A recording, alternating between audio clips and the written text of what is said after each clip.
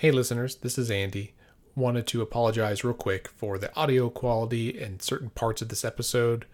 There were some pretty significant thunderstorms that rolled through the Oklahoma City area on the day that we recorded, and those storms knocked out internet access for at least two of us, and that had some rolling impacts throughout the day, and I'm afraid that negatively impacted our connectivity while we were recording remotely.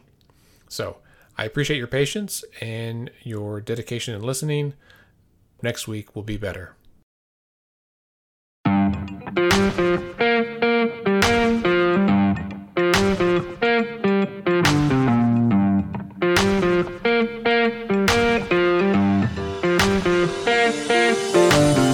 everybody, and welcome to Let's Pause This. My name is Andy Moore, and I'm joined by my two co-hosts and a special guest today.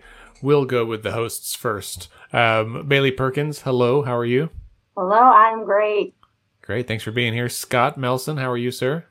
Man, just living my best Corona life. Every week you try to come up with a new way to weave that in, don't you? And special guest today, a friend of the pod, previous guest on a number of occasions, local attorney, Brian Jones. Hello, Brian. Hey, thanks for having me on. Can we call him our scholar in residence?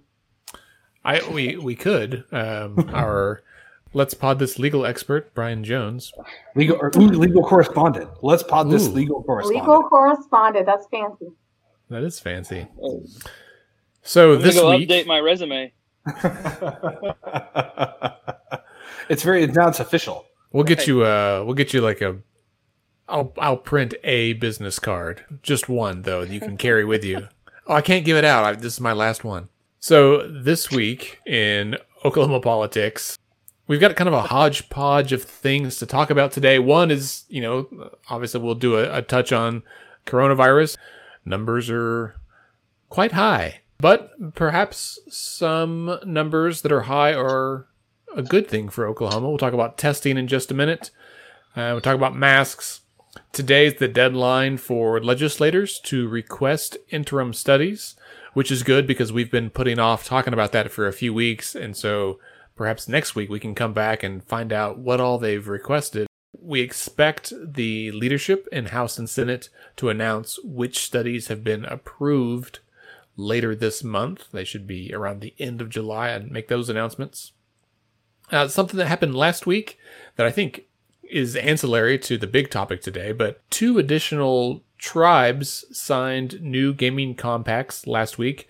The United Kiowa Band of the Cherokee Nation and the Kailage Tribal Town. Both are somewhat smaller tribal entities, similar to the Oto-Missouri tribe and the Comanche tribe that had previously signed these new gaming compacts. And so this is an interesting development.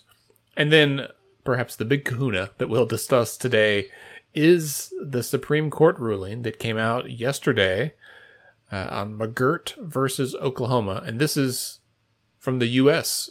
Supreme Court, the Supreme Court of the United States, not just our state Supreme Court, which we seem to discuss much more frequently. And a 5-4 decision, which is really interesting. That's right. Yes, it was. We'll talk about this in a minute, but it's a fascinating opinion. And I will link to the opinion in the show notes for this episode for any listeners who have not already read it. Justice Gorsuch wrote the majority opinion. It is a really well-written and interesting read, even if you're not a legal nerd like we are.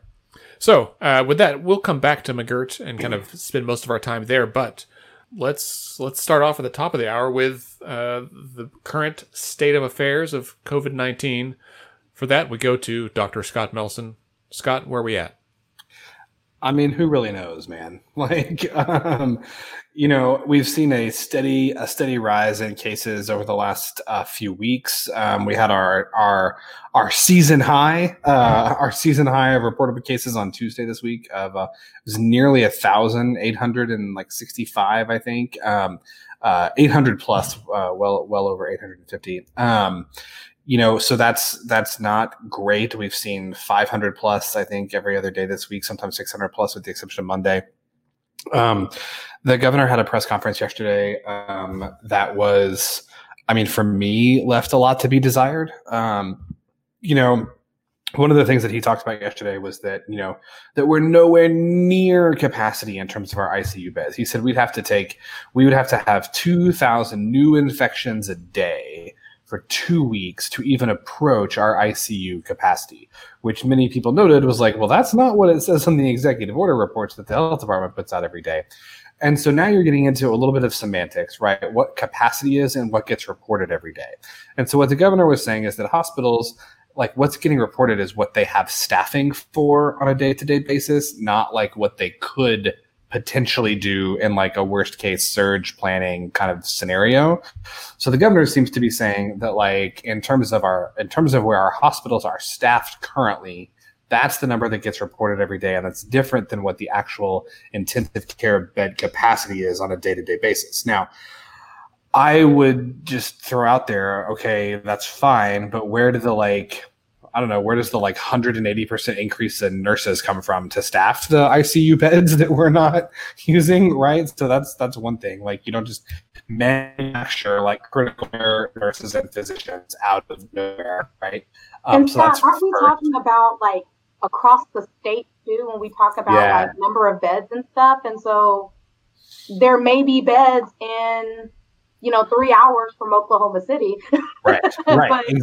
Exactly. So that's part of the issue too, right? Is that like, there are several hospitals in Oklahoma City that are having a lot more coronavirus admissions than they have previously. I know that's the case in Tulsa as well. So yeah, I think we're probably not at capacity yet, but certainly our hospitalizations are now starting to go up. And I guess the thing that's a little bit maddening is that the governor is saying like, we're nowhere near capacity. And it's like, right. So from my perspective, now would be the time to take mitigation measures that are probably going to take 2 weeks to have a measurable impact in the new daily number of cases, and probably another weeks after that to have a measurable So now, right, like today would be the day that we should act so that we don't approach those numbers, right? The time to change course is not when you're at a breaking point, right? The goal is to try and mitigate this before you get to a breaking point. The other thing that I really took issue with the governor yesterday was that he said, and this is the first time we've ever heard him say this, right? Previously he has said, at least every time I've heard him speak, what he has said is, there is not a need for a mask mandate in Oklahoma. Like the data doesn't support that. Our cases aren't high enough. We've he says, as he always does, we've handled this better than any state in the country. But yesterday he said, I'm not comfortable with a mask mandate. That's not something I'm going to do. Like I took that to mean there's not a circumstance under which the governor is going to mandate that people wear face masks. And as a doctor and also a person, that is like infuriating to me. In fact, it's really interesting with that because today, Mayor Bynum in Tulsa made a statement where they may potentially have mask mandates within Tulsa's jurisdiction. And so while the governor may not feel comfortable doing it, we may see municipalities stepping up and doing that. And normally, Oklahoma City and Tulsa walk in lockstep when it comes to policy making on municipal issues. And so I'm curious to see if Tulsa puts that into place, what will happen in Oklahoma City? And then what does that mean for the governor in terms of not feeling comfortable putting that type of policy in place? Right. It's a great point, Bailey. And like next week, actually, there's already an emergency meeting, I think, or I don't know what the exact term is, but the Oklahoma City Council is meeting next week to discuss this very issue. Mayor Holt put out a tweet thread earlier this week saying like, you know what, in his view, essentially like the time for executive action has passed, and he really wants to see further mitigation strategies coming from, democratically elected representatives of the city's wards. And so there's going to be an emergency city council meeting this week to discuss, further mitigation measures. And I have no doubt that a mask mandate will be among those. One thing that I was really frustrated I remain frustrated by, and I don't understand. And Bailey, you've worked in professional politics. I think have you done some press work? I feel like you've done some press work, like as a press. Have you done like press secretary work or communications work? I can't remember. Not exactly in a job title, but I mean, I've written things for elected leaders. Well, so here's something I'm having trouble wrapping my head around, right? Like, Governor Stitt keeps saying, like, I think that it is up to individual people to take personal responsibility and decide how best to protect themselves, their families, and their businesses from coronavirus. And if it means they think that they can wear a mask, that's great. But if they're comfortable going out in public not wearing a mask, that's their choice.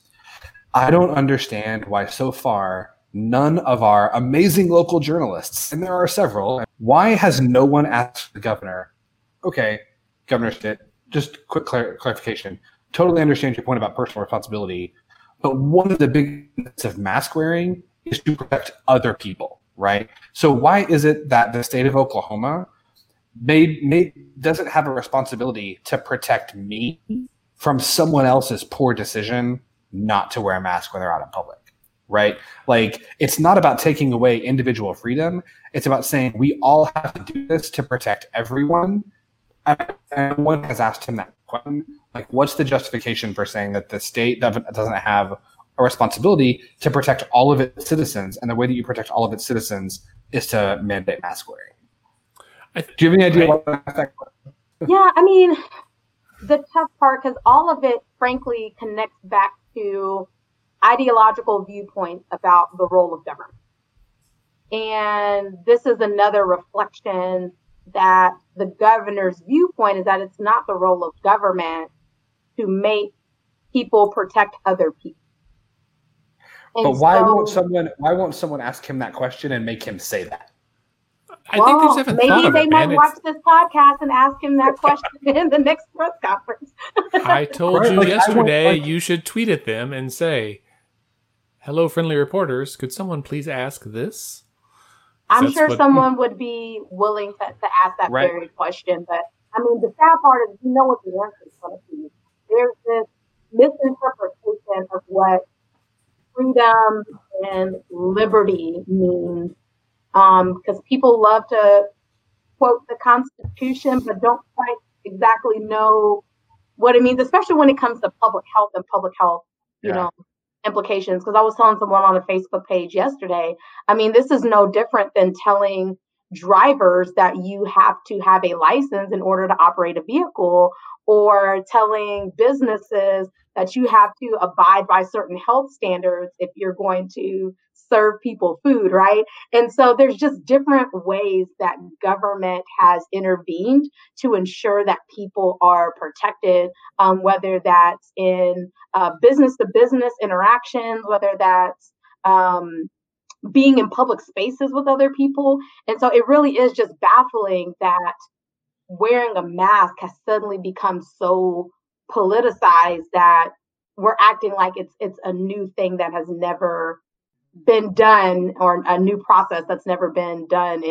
in society. And so, Andy, would love to hear your thoughts too.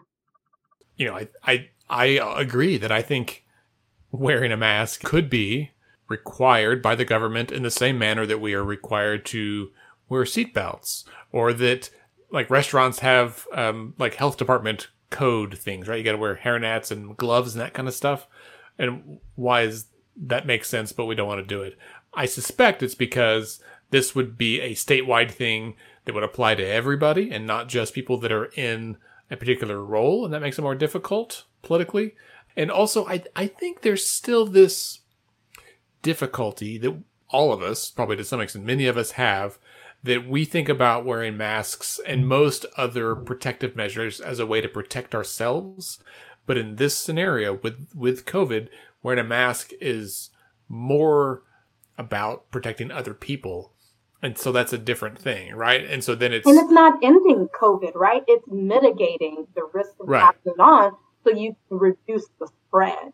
And so I think that's another misinterpretation, is that, well, you know, just because I'm not wearing a mask doesn't mean it's going to go away, but it sure is going to stop how widespread COVID, reaches. So. Right. I was talking with my kids about this on Wednesday. The school that my kids go to, an elementary school, is like one where you get in by a lottery because there's not enough people that live in, not enough kids in that neighborhood, so they let other kids come in. And so Edmond, you can go in person or you can go online. They have some options and you can kind of switch between them, depending on the family's needs or what they feel is best, which is honestly, it's probably as good of a plan as any district could put out, right? Like it kind of covers many options. For my kids' school, if they go online, then they would lose their slot at that school because of the lottery system. And so they got to go in person. So I said, well, what do you think about that? What are the rules? He's like, no adults, no parties, no carnivals. You can't share snacks, can't share pencils. They kind of knew all the rules already. What about masks? Yeah, you got to wear masks. And I said, well, how do you feel about that? And they've worn masks, if we had to go into the store or something. And my son said, it's like wearing sunscreen. I hate putting it on, but you got to do it because it's healthy. Well, this kid gets it, right? Like that's exactly. An 8-year-old can get it. Right. And I said, well, some people really have a hard time with it. They make a big deal. And he said, well, it's like a little harder to breathe, but like wearing sunglasses makes it a little harder to see, and people still do that. And I was like, yes, man, this is exactly right. I don't know anybody who likes walking around with a face mask all day, right? But if you look around the world, the U.S. had 55,000 new cases, I think, on Wednesday, and Germany had 500, right? So the difference is not just Oklahoma population. had more cases than Germany. That's crazy. Yeah, and the difference is masking and like robust public health infrastructure that people are willing to listen to. And the fact that, we've entered a period in our history that truth has become subjective, right? Like where you have an opinion, you have an opinion and I have an opinion, and people treat opinions as though like they're facts and that they have the same validity, right? Whereas like if you say, I believe in coronavirus and I think it's bad and I think we need to wear masks to mitigate the spread, and you say, oh, well, I think the virus is a hoax. I understand that you think it's not, but that's just your opinion. No, that's not my opinion. That's what's real and you're wrong. Right. But we've kind of. That's a good point. It's really a scary time when facts become either political or they become an opinion. I don't know how that works. So I would encourage you to go back. Are now becoming somebody's personal opinion and political belief. Yeah. That's terrifying.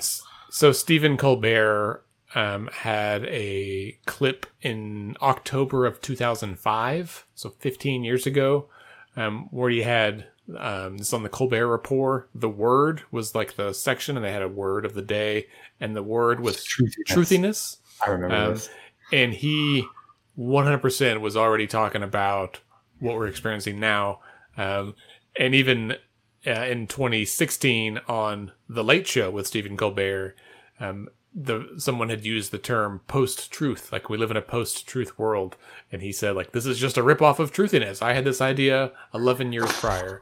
And so here we are, 15 years after he aired this. I fully expect come October for that clip to be making the rounds again. I may tweet it out here in just a little while. It's a really good clip.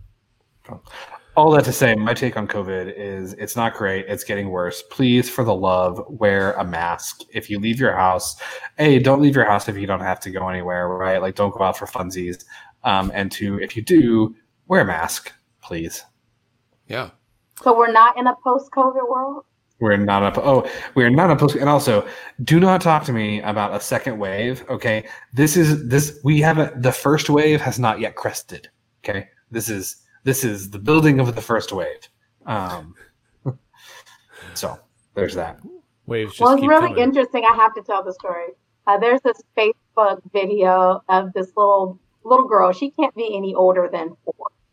And she's just bawling her eyes out because I guess the ice cream truck in that area no longer goes by, maybe due to COVID. I don't know. It could be another reason, but the ice cream truck is not coming by.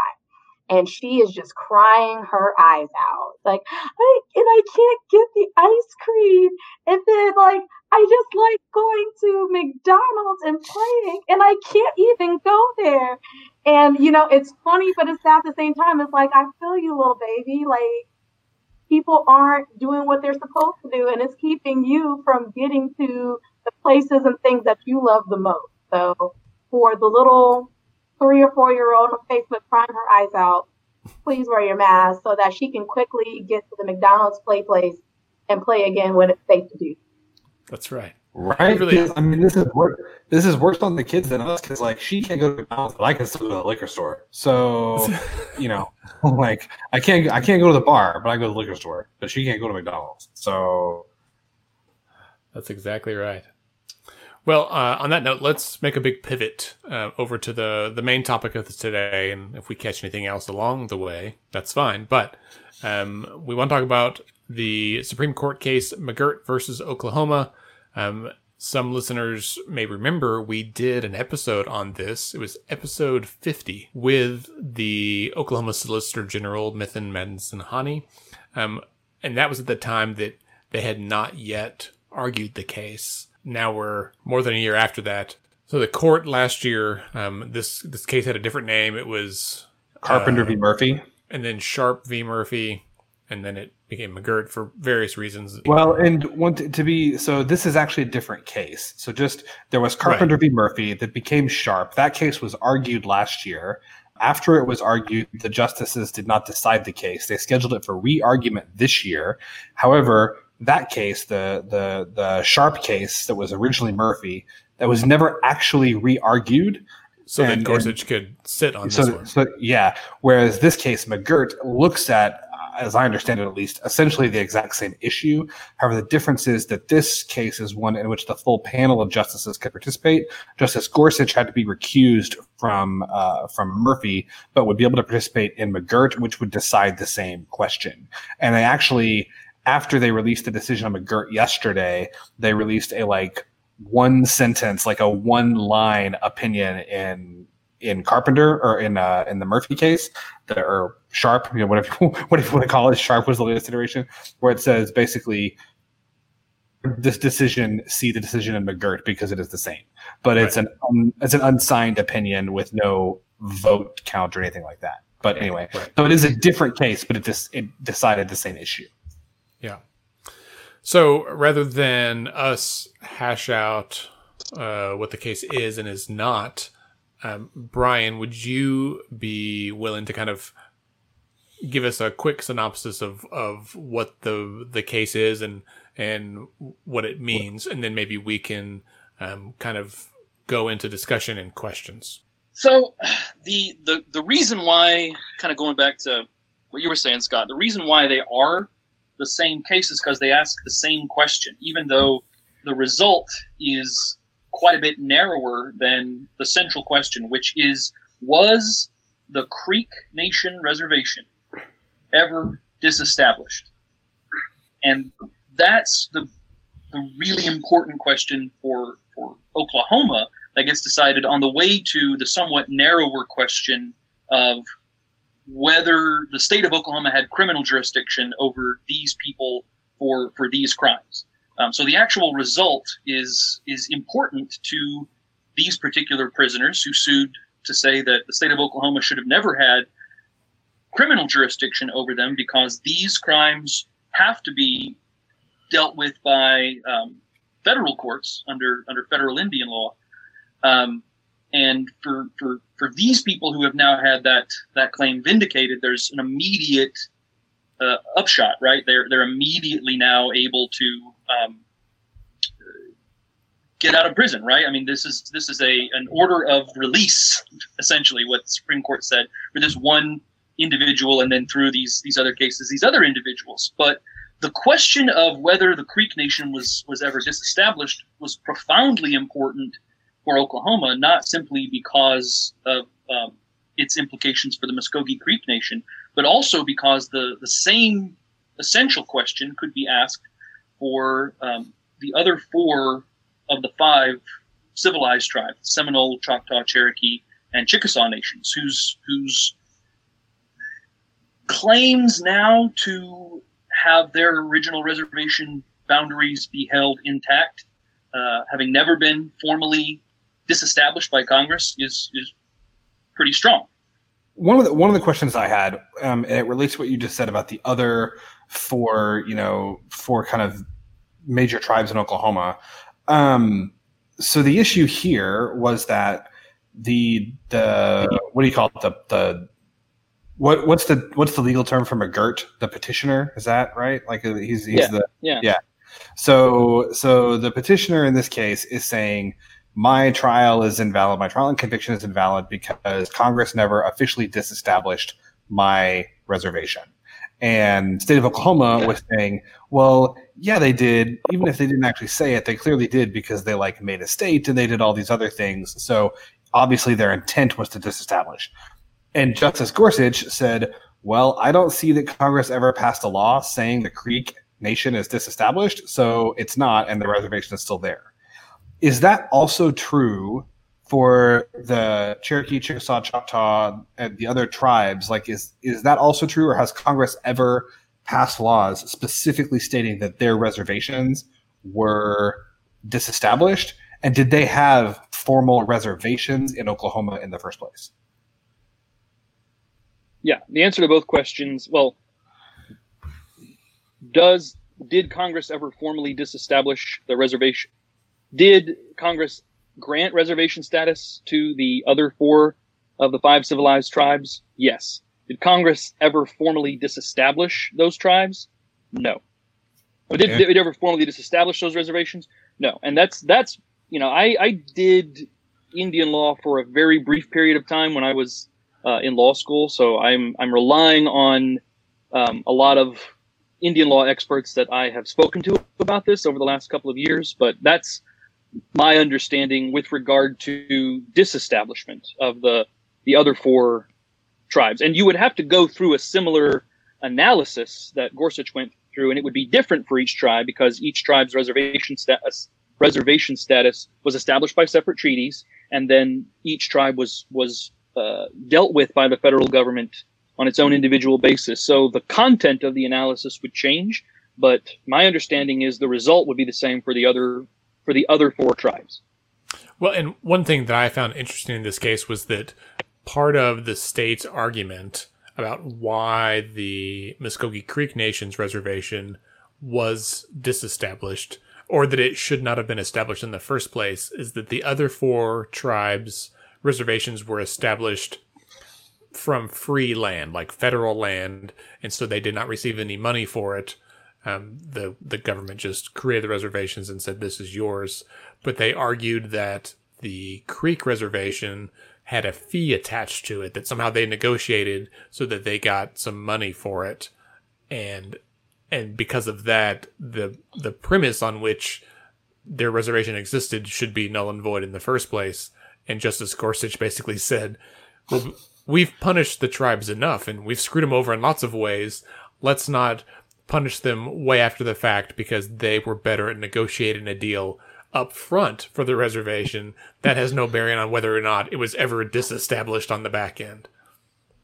Yeah, that's a really important component of the history here is that when the tribes were removed to what's now Oklahoma and what was originally Indian territory, those removals were governed by one treaty. During the Civil War, the 5 civilized tribes largely sided with the Confederacy, and the federal government forced a renegotiation of those treaties right after the Civil War, in part to punish the tribes, but they, again, left the reservations themselves intact. And Gorsuch went into this quite a bit in the opinion. It was pretty clear, even though the federal government was being somewhat punitive toward the Creek Nation, that the aftermath of that agreement was a treaty that reduced the reservation's territory but left it intact. It is fascinating to me how much we've talked about the Civil War in 2020, right? And then when the justices decided to hold us over to this term, they had no way of knowing that we would be literally in the midst of tearing down Confederate statues and this public discussion about what parts of American history should be memorialized in what ways. And so for this to come up this week of all weeks, it just was a weird intersection of issues. Sure. And Andy, I have a question that I wanted to raise as well. The governor mentioned, many of the news sites were reporting that the governor was wanting Congress to step in and act because there's potential implications beyond just criminal rulings and what could be applied to the treaty. I mean, not the treaties, I'm sorry, but for the reservations and Indian lands now being recognized in this way from this ruling. Can you talk about, is there any economic implications or taxation implications? Because there seem to be growing concern that it could affect businesses, it could affect, it could be Pandora's box. And I'm not sure if that's the case. So I'll give you a quick example from my own law practice. I think we've talked about this before, but I am one of Oklahoma's new cannabis attorneys since State Question 7088 passed 2 years ago. Something that 788 said was that there could be no medical marijuana licensees on tribal lands. That's the phrase that was used. There wasn't quite clear that the drafters of 788 understood how broad and complex the term tribal lands is, but the Marijuana Authority interpreted that, I think correctly, to mean you could not have a medical marijuana dispensary or grow operation on tribal trust lands, meaning lands that are held in trust by the federal government for the benefit of tribes or tribal members, or tribal restricted land, meaning land held by tribal members that can't be sold except through some process that involves the Bureau of Indian Affairs.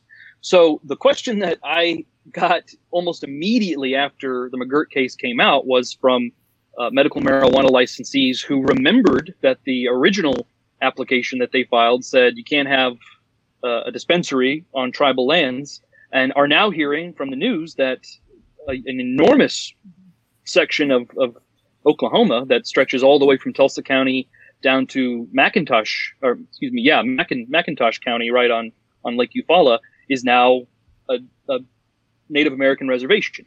So there's already those questions being asked. However, to be clear, and this is the answer that I came up with and have been giving people, putting land into tribal trust or tribal restricted status is an entirely different thing than that land simply being inside a reservation. Now, something that is maybe a helpful way to think about what it means that the Muskogee Creek Nation's reservation borders are now intact or recognized intact is that this is kind of a separate jurisdictional space within Oklahoma now that's a lot broader than it used to be. And what does that mean, right? That's the real question that we're getting at. What does that mean for everybody within that area? Because it really is kind of now like a state within a state. There's now a lot more Indian country, which the Muskogee Creek Nation has authority to do certain things within than there was before. So in really simple terms, in under criminal jurisdiction, what this now means is that if you are a Native American, whether you're a member of the Muskogee Creek Nation or not, and you commit a major crime, and that's a set of crimes listed in the Major Crimes Act, which has been around since the late 19th century and provides federal criminal jurisdiction for crimes like murder, rape, really, really serious criminal offenses. If you're a Native American who has committed one of those offenses in Indian country, meaning within reservations borders, against a Native victim or a non-Native victim, then the federal government now has criminal jurisdiction over the offense. Before yesterday, if you were a Native American, if I, for instance, I'm a Choctaw citizen, and if I had murdered somebody on Wednesday in Okmulgee County, Oklahoma, the Okmulgee County District Attorney would have had criminal jurisdiction against me. After McGirt yesterday, that's no longer the case. I would be categorized as an Indian perpetrator who'd committed a crime under the Major Crimes Act and would have to be prosecuted by the federal government. Okay, so that's like the simple. That's actually, even though that's super complicated and has like a broad range of applications that are going to be playing out over a long time, that's actually the simplest and narrowest thing that McGirt could mean. The real question is, what does this do to the civil jurisdiction? And when I say civil jurisdiction, I don't just mean the jurisdiction of the Muskogee Creek Nation or the other 4 tribes. If we end up with a situation where it's firmly established that the reservations were all never disestablished, what does the civil jurisdiction that the tribal governments would then have is a whole different ballgame. Now, before I go too far, I saw, Scott, was there a point you wanted to make or anything about what we've talked about to this point? Because once we start getting into tribal, civil, and regulatory jurisdiction, it's a whole different thing. There was a case from the early 80s that dealt with a federal Supreme Court case from the early 80s that dealt with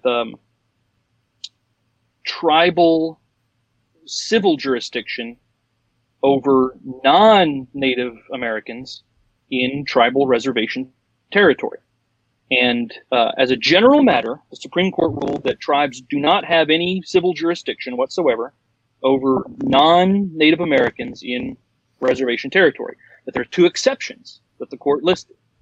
They said that the tribes retain inherent sovereign power to exercise some forms of civil jurisdiction over non-Indians on their reservations and even on non-Indian fee lands. And that's a really important point, because that means even in land that is within a reservation but isn't owned by a tribal entity and isn't even owned by a tribal member. So, Brian, I think go ahead. You may be answering the question I was going to ask before I lost my internet connection. Okay. But one of the things that seems critical about McGirt, and as it relates to the Major Crimes Act, is that it means that the Native tribes have jurisdiction over tribal members who commit major crimes on tribal land, right? But it doesn't mean that if, like, you are a Choctaw citizen, you said, I am not a Native, I'm not a tribal member, so if I committed murder today in Okmulgee County against a tribal member or a non-tribal member, it would still be under the jurisdiction of the Okmulgee County Sheriff and DA, right? Or is that different? No.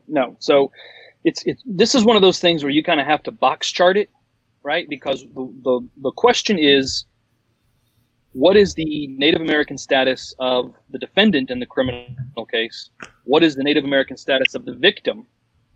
And what is the type of crime? And depending on what your answer to those variables is, you're going to get some jurisdictional response. So as of Wednesday, right, there's been no decision on this. If I, a Native citizen, had committed murder against a Native victim in the Muskogee Creek Nation territory, again, Okmulgee County, right? That's right in the heart over there. Then the Okmulgee County DA could have charged me with murder. But after yesterday, it becomes a much more complicated question. So, as a Native citizen, if I were to murder a Native victim on in Okmulgee County or anywhere else in the Muskogee Creek Nation territory, that the local state county district attorney would not have criminal jurisdiction over me. And here's another important wrinkle: if it was a non-major crime, right? If I had just beaten up somebody who was also Native American in Okmulgee County today, then the state would also not have jurisdiction over me. The tribe would have jurisdiction over me. Because if you got an Indian defendant and an Indian victim, and it's a non-major crime, which would be any crime other than one of those crimes listed in the Major Crimes Act, then the tribe has criminal jurisdiction over me. But if it's an Indian defendant and a non-Indian victim, either way, it's federal jurisdiction for either major crimes or non-major crimes. So yeah, it gets the criminal jurisdiction stuff gets really complicated, but is usefully guided by statute. There is actually a very clear statutory answer to when you have criminal jurisdiction in the tribal courts versus when you have it with the state courts versus when you have it with the federal courts. What we were getting into though is when it. Go ahead, Scott.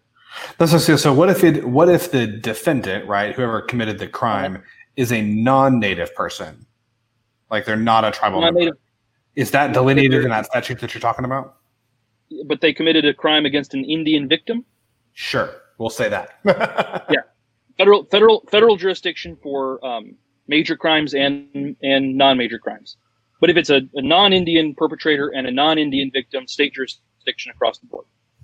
Interesting, because then my next question was going to be, because you were talking about how this the civil jurisdiction is like a whole other ball of wax, and my what I was leading up to was, if this only applies to tribal members, then maybe this isn't as big a deal as like people are making it out to be. But it sounds like that this does apply to non-tribal members as it pertains to their dealings with tribal members. It could be really messy. Is that accurate? Yeah. Yes. And it's not messy in the same way civil jurisdiction is messy, because again, you've got a statute that lines it out. But and for the most part, what this would not allow is tribal jurisdiction over non-natives. Okay? There's a very important exception there. The Violence Against Women Act does provide tribal jurisdictions with authority to prosecute non-Native Americans who commit certain domestic violence crimes against Native American citizens. So again, criminal jurisdiction is, you really do have to box chart it, but it's guided by statute and it's somewhat clear. Civil jurisdiction is guided by this bright line principle, which is that tribal governments don't have civil jurisdiction over non-tribal members in Indian country, in their tribal reservation territories. But there are two really important exceptions, and those are going to become critical to how we kind of chart our way forward in Oklahoma. The one exception is about consensual relationships. A tribe can regulate through taxation, licensing, or other means the activities of non-members who enter consensual relationships with the tribe or their members through commercial dealing, contracts, leases, or other arrangements. Okay, so you can see how if the reservation borders were not intact, then that's a pretty limited exception. It would only apply to people who have entered into a contract with the Choctaw Nation to do some work on some kind of project they've got going down in Durant, right, on tribal land. But if the reservation's borders are much bigger and include lots of counties, then there's a lot more ways in which those consensual relationships can develop. The second exception, though, is one that is even broader in a lot of ways. It says the court said a tribe may also retain inherent power to exercise civil authority over the conduct of non-Indians on fee lands within its reservation. And again, fee lands means the land's not owned by a tribal member, or not owned by, not held in trust by the federal government for the tribe. Nothing like that. It is just land that is owned by somebody.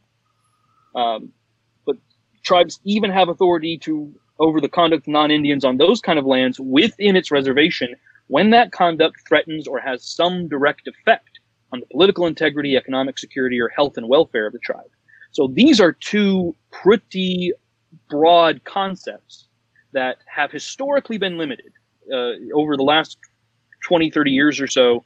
I think this Montana case was early 80s, but I may be wrong about that. But either way, the Supreme Court has generally tended to move things into a narrower state when it's interpreted these two exceptions.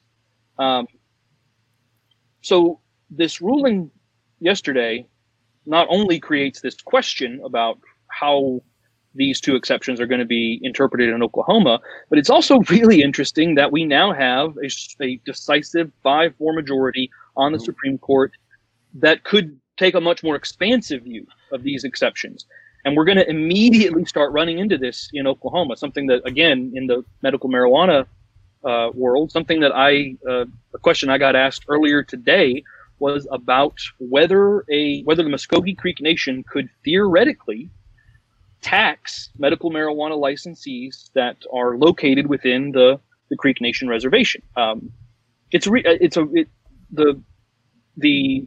The problem here, and this is I'll kind of close on this for this portion of it. The problem here is that we just don't know what the upper limits of the way these provisions are going to be interpreted is going to be. But tribes do have, I mean, just as a bright line legal matter, tribes do have some authority to not only haul non-tribal members into civil court for matters, but they actually do have authority to enact legislation that can potentially affect non-tribal members within their reservation territory.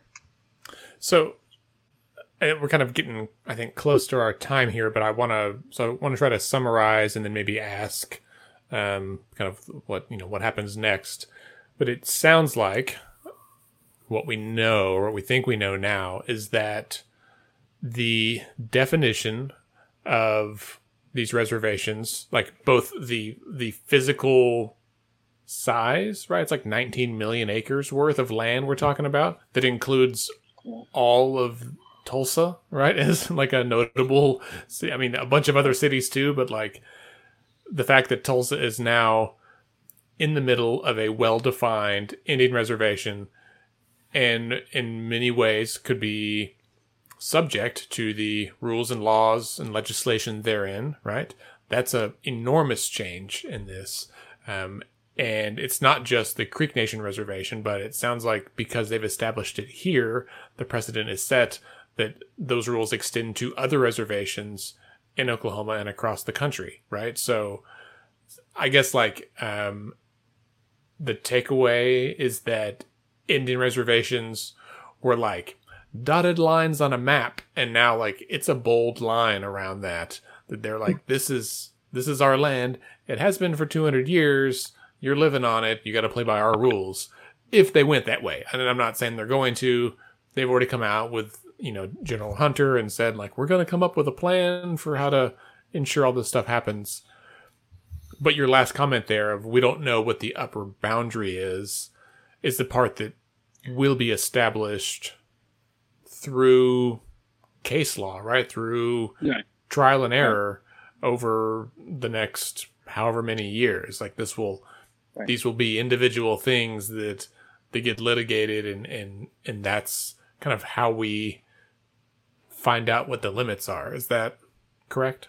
Well, and Andy, before we go into your question, I think it's important to say as well to some listeners, because people have this perception of tribes as if it's primitive, as if tribes are living in, these Dust Bowl caricatures of people wearing feathers and things, as if they don't already have sophisticated governments established, that they don't already have governors and city council members and their own healthcare systems and police forces and schools.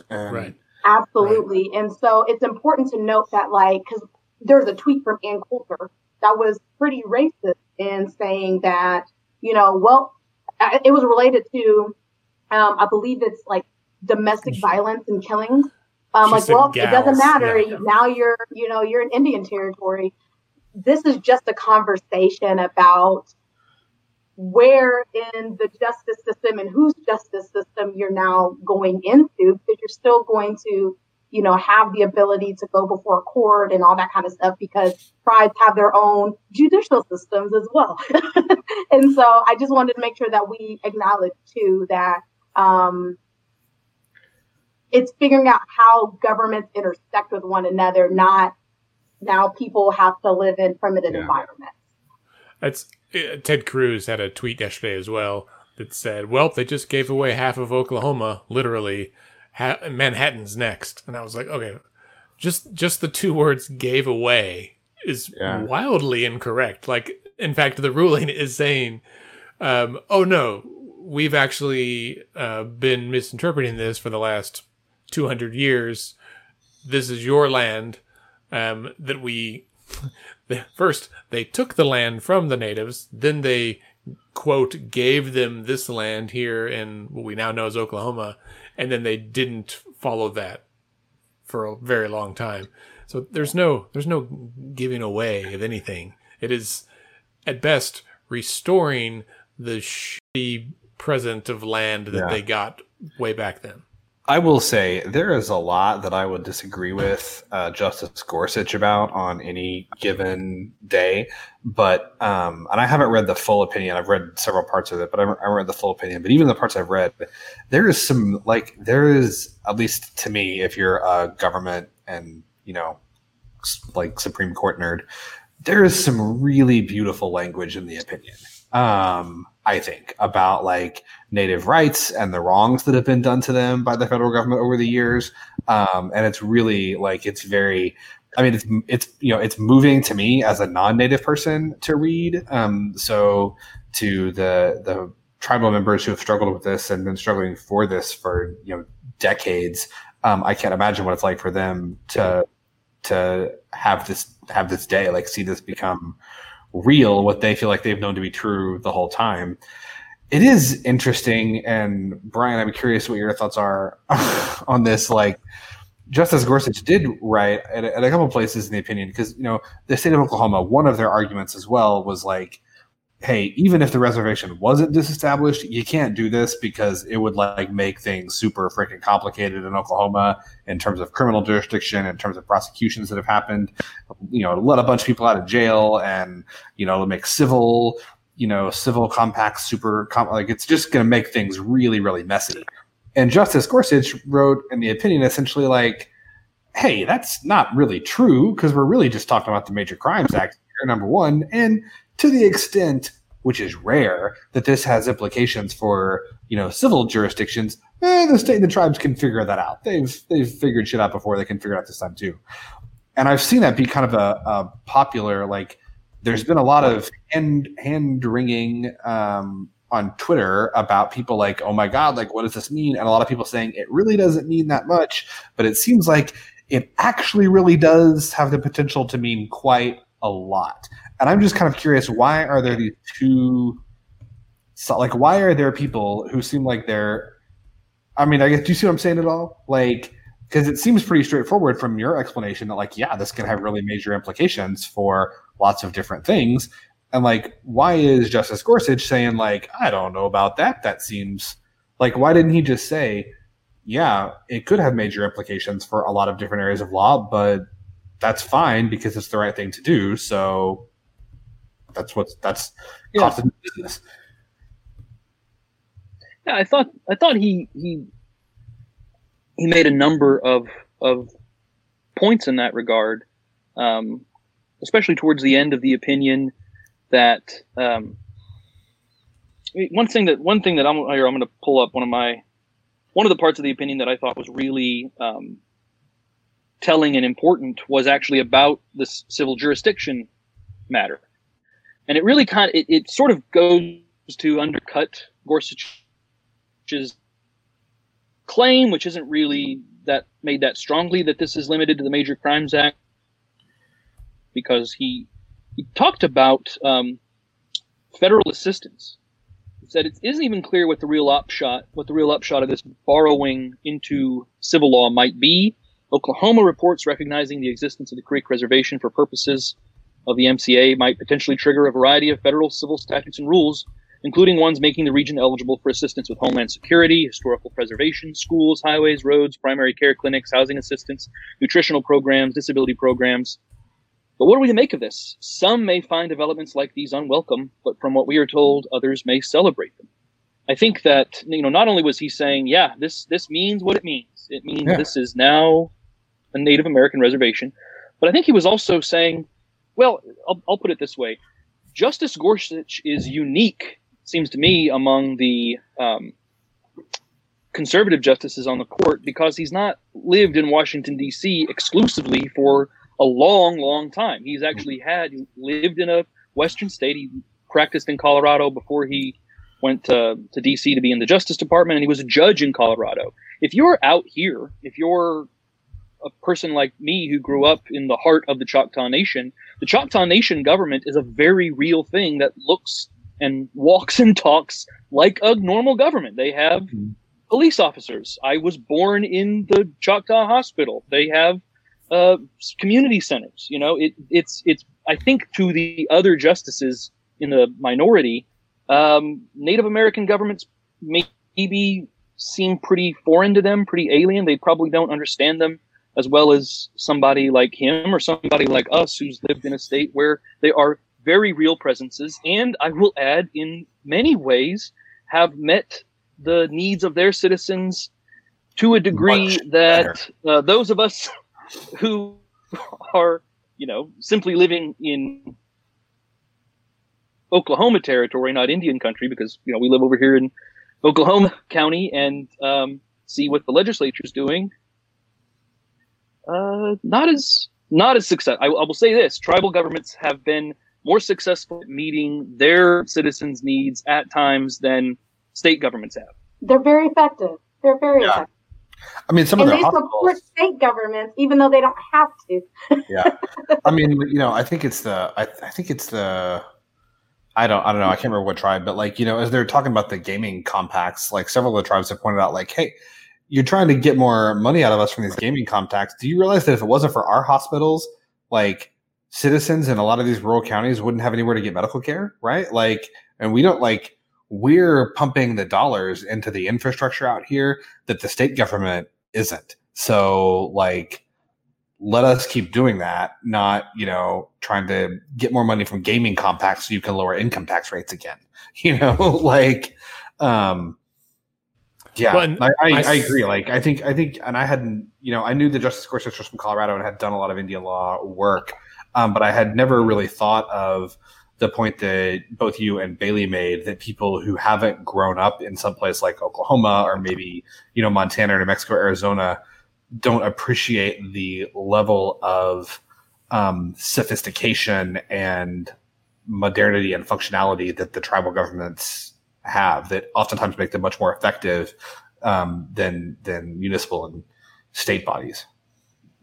And I think we touched on this earlier, but isn't there some discussion about the possibility that tribes could leverage taxes on people who reside or work in their things? And so just the idea of a MAPS type 1 cent sales tax that affects all of the Creek Nation, right? And includes all of Tulsa. It raises, sales tax rates for those people, sure, but that also results in a ton of money that would go for the tribe to expand their infrastructure, right? To expand, because all those core services they offer, they now might be expected by people to provide that to a broader audience, right? So if you're providing police and healthcare and education and those things in what you believed to be a reservation area before, and now you find out that it's millions of square miles larger than or millions of acres larger, then you've got to find a way to help pay for that too. So fascinating. Well, Brian, we really appreciate you being here and talking through this as always.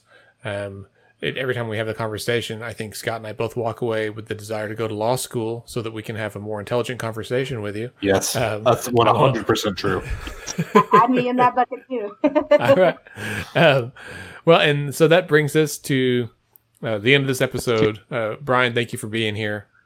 Always a pleasure. Bailey, thank you for being here as well. Thank you. Scott, thanks, man. Would miss it. My name is Andy Moore, and you've been listening to Let's Pod This. Please remember to subscribe and rate our pod on Apple Podcasts and Spotify, and tell your friends so that other folks can discover us and become more informed and more engaged citizens. You can connect with all of us on Twitter and Instagram. We're at Let's Fix This OK. Scott directly is at SC Melson. Bailey's at Bailey M. Perkins. I am at Andy OKC. Brian is at Brian Ted Jones, right? That's me, yeah. All right. And you can like our Twitter. Facebook page on Twitter, yes. You can like our Facebook page at facebook.com/letsfixthisok. Our website, letsfixthisok.org. Coming soon, probably the first of next month, we'll have a new website. That's a very exciting announcement that I'll plug right now and we'll talk more about later. You can also make a donation, sign up for a newsletter, sponsor a podcast episode, which would be really cool. Our podcast is edited and produced by Scott and me, and Let's Pod This is a member of the Mostly Harmless Media Network. Our theme music is called Rhino Funk by artist So Down. And I'm tired of reading this script, so that's the end of the episode. Everyone, have a great week.